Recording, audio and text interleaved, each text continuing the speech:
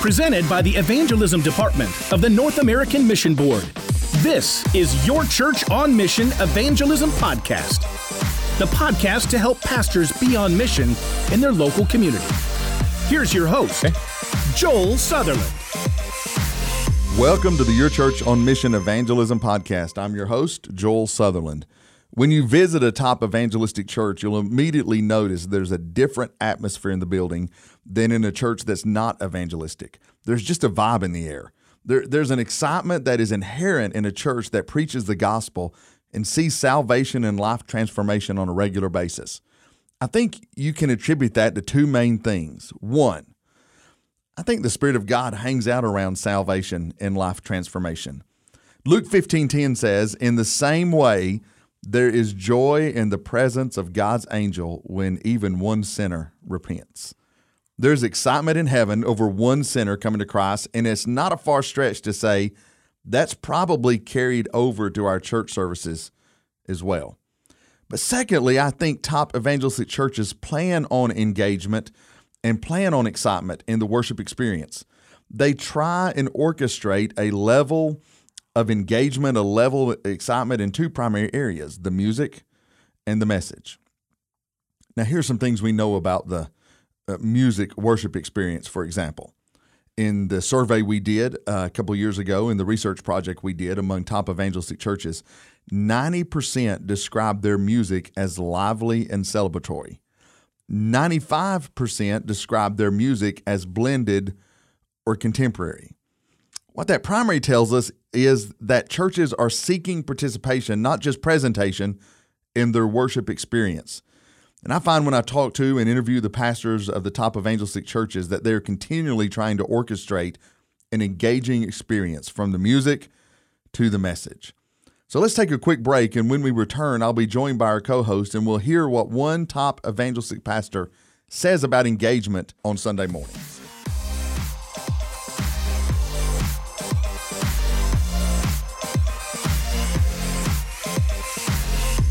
I'm joined by my co-host today, Scott Smith. Scott, welcome on. And engaging can be a hard word to define. How would you describe an engaging church?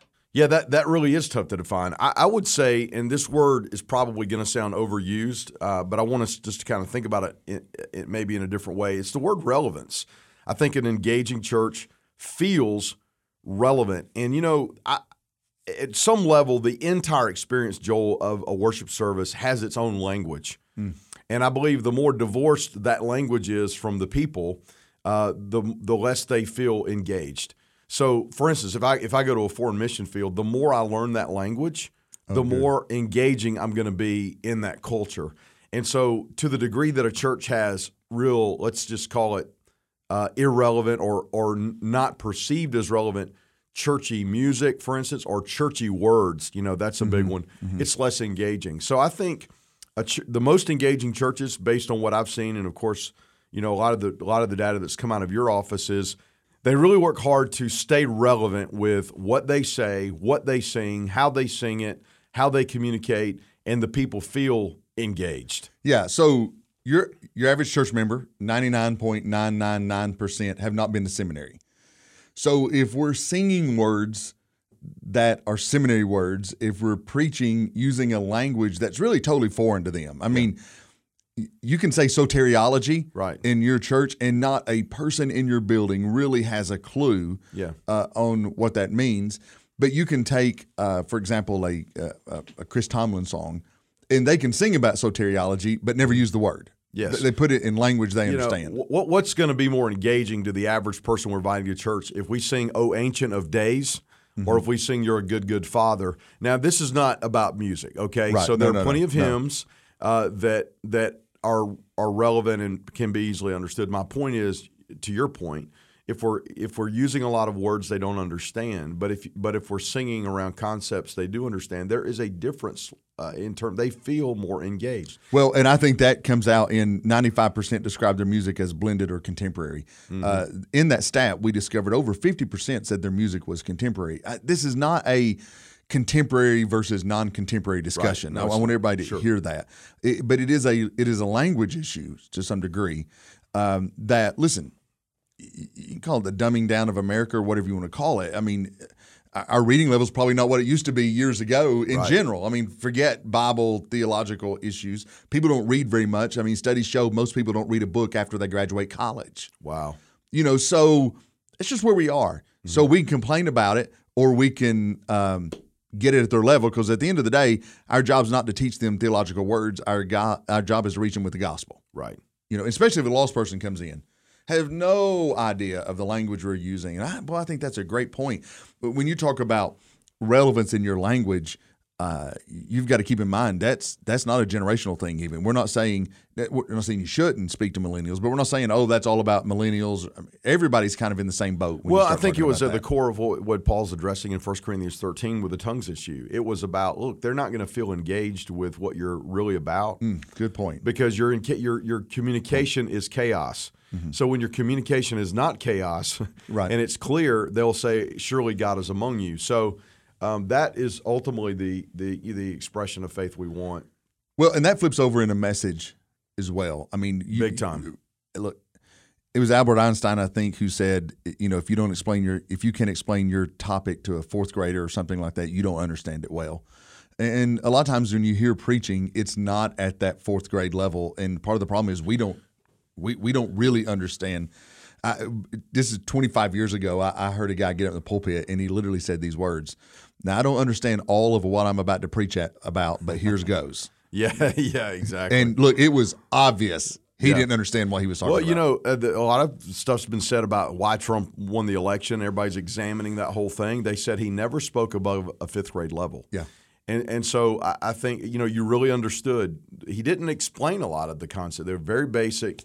Whether you like Trump or not, that's not the point. The point is the communication was simple. People felt engaged. Just like, I engage with this. I get the message. Yeah. I understand what he's saying.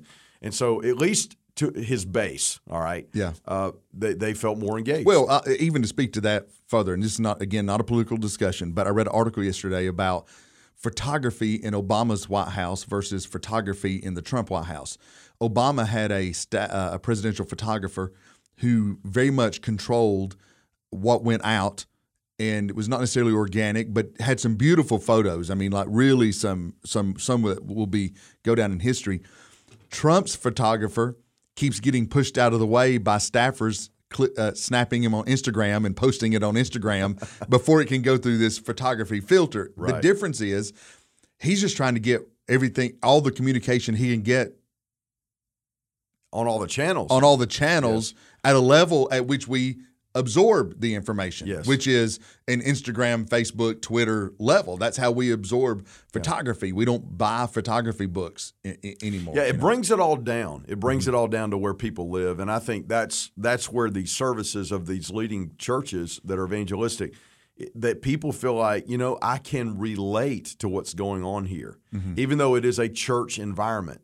That church has cracked the code on how they're communicating at multiple – the whole language of the service. Again, even the style of music chosen is a form of language. And I would say dialect, regionally. A top baptizing church in Georgia may look different than a top baptizing church in California. But I think there's a dialect within that service that makes it, more contextually driven in the region. Yeah, I went into I had a meeting with Greg Laurie's staff last year, so I flew into their California, and they walked me through the kind of the welcome area, which is huge. They bought a warehouse and redone it, and I saw this one area that had hundreds of surfboards hanging from the ceiling, and we're talking about a ceiling that's probably 20 or 30 feet tall. And I'm like, "Hey, John, what's that?" He said, "Oh, that's a meeting room inside those surfboards. We call it the boardroom." That's great. And I thought, man, that's great in California. Would not work in Georgia, but it's definitely speaking the language when you're on the beach in San Diego or Anaheim or wherever it may be. So that's great. Well, hey, I want to play a short clip from an interview I did with J.R. Lee, pastor of Freedom Church in Acworth, Georgia, where he talks about how they strive to be engaging in the worship experience. One of the words I like to use for this generation's worship experience is they want it to be engaging. They want the message engaging, the music engaging. Authentic is another word, but we're kind of getting away from the presentation style worship. how do you strive week by week to make your message and your music engaging for that person who doesn't know Christ? Yeah, I think a lot of that is you got to be pretty strategic, but even some of it's how you term the terminology that you use. And so for me, I've always heard the term service. Well, a service is something that you go to, and a service is something that you go and then somebody does something for you. You know, like you're getting an oil change. That's a service. Right. I don't participate. I just sit in the little lobby for far too long until they come and tell me that my car is done, and then I leave. Or I owe money, and then I leave. Exactly. And then they tell me that even though the car's pretty new, that there's 37 things wrong with it. Yeah, that's right. But nonetheless, so for us, we said we don't want to call it that as a result. We want to call it instead a worship experience. And we want people to experience what it means to be in the presence of God. And so the best way for them to experience that is obviously to be in attendance and to feel like they're a part, you know. We have the words up on the screen. I'm sure everybody does that. But the reason we do it is because we want people to be able to be engaged. Mm-hmm. We're going to turn the volume up because more people will sing if they don't hear themselves. Yes. And so me included. Yeah. As a result, we even have an earplug dispenser in our lobby because we're not going to turn it down, you know? Right. So we can't turn it down because I don't want to hear myself. Yeah, that's great. We just really want to help people to understand we don't have it all together. We say this all the time. We're a bunch of jacked up people who Jesus has changed our life, and we want him to be able to do the same exact thing in your life. He loves you just the way that you are. He just leaves you too much to leave you where you are. And so that's what we want to communicate. Hey, Scott, I like what J.R. Lee said. And by the way, he's a perennial top baptizer in this state of Georgia. He is. That they are strategic. So they're not leaving this to chance, this engagement idea from Sunday. They're not saying, well, we hope we're engaging this week. They are orchestrating it into everything from the language to the actual worship experience. Oh, absolutely. Absolutely. They're very, again, we always see this intentionality. Right. About the details. Yep. And so I love the terminology. Look, and it was convicting to me, service versus worship experience. Mm-hmm. Mm-hmm. I don't guess service is a biblical word. I mean, I'm trying to think. I don't think I find it in the Bible anywhere. No. But I do see it at my car repair shop. Mm-hmm. You know, I do see it we call it the service industry.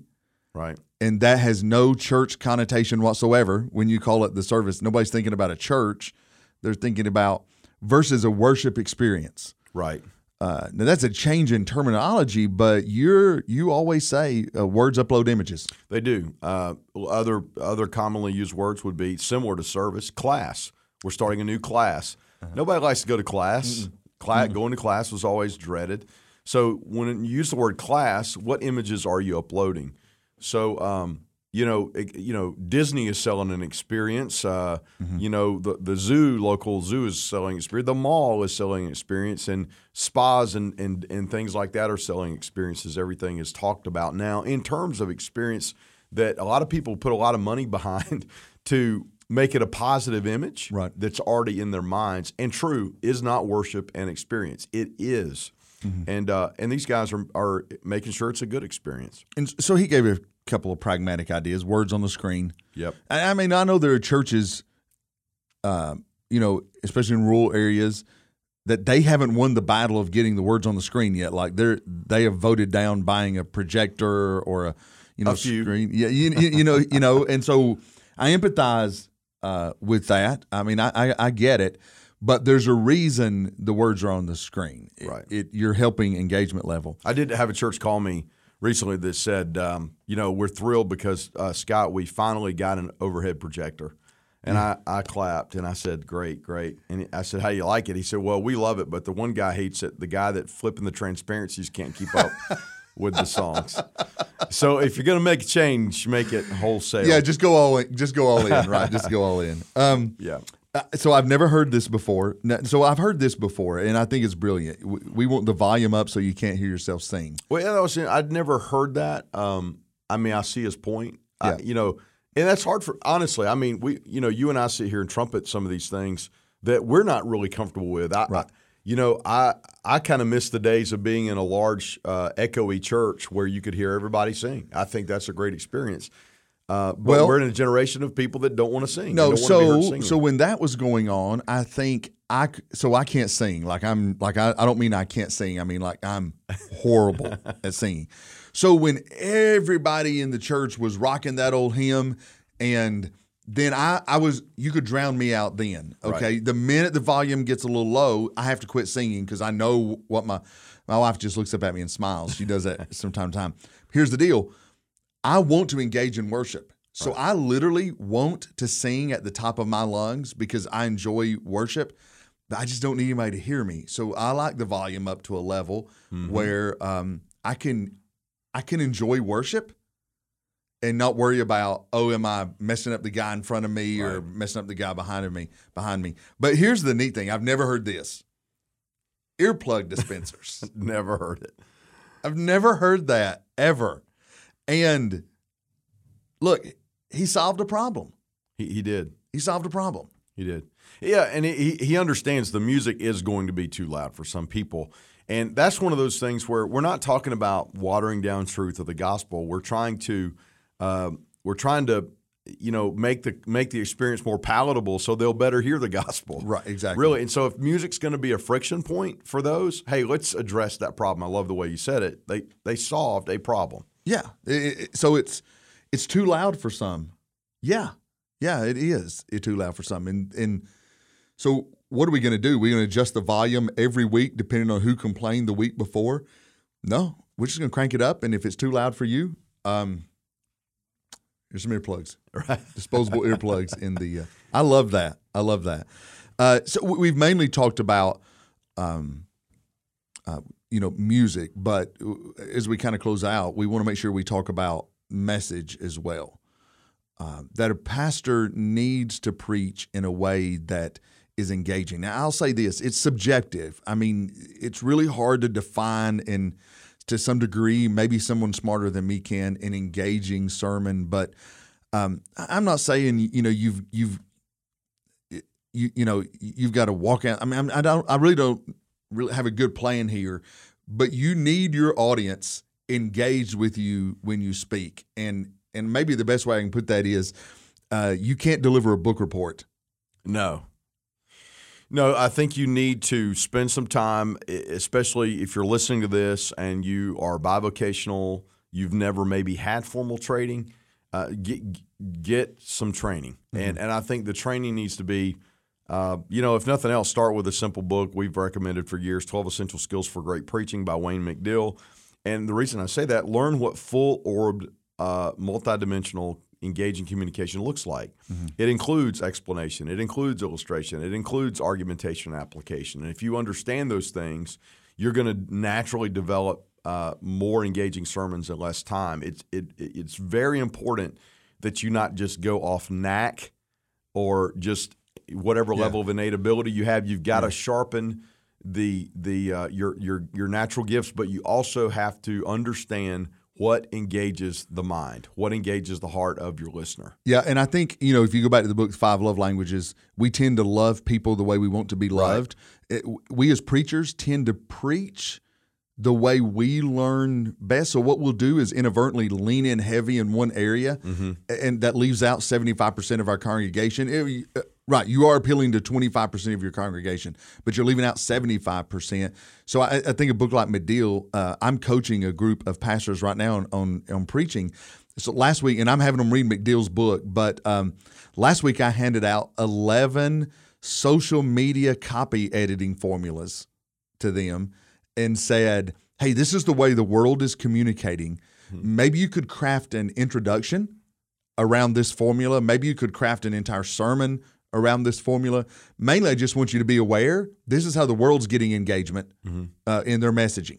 Yeah, absolutely. I think we have to look at it. We exegete the text, but we also exegete the listener. Yes, we're constantly trying to figure out, what is it that hooks them? What is it that makes a message stick? One of the best books I ever read that helped my preaching was that book, Made to Stick. Yeah. Why is it that some people remember certain things and don't remember others? And so, in real world case studies, having been on the road a lot and go back to a church a year later and they remember some sermon titles or some sermon points or the thrust of a message. Because I applied some of those principles, it's just based on this is how people work. This is how people get engaged. Right. If you understand what makes people engaged, not just off your own experience, but really study the listener, it's gonna go a long way in terms of their experience of engagement in your message time. Yeah. So if you're listening in, Pastor, this is not a problem you solve. It's a tension you manage on a week-to-week ongoing basis. And I just want to remind you that this is part of that overall blueprint we talked about a few weeks ago when we're talking about come and see evangelism, gathering on mission, as we call it.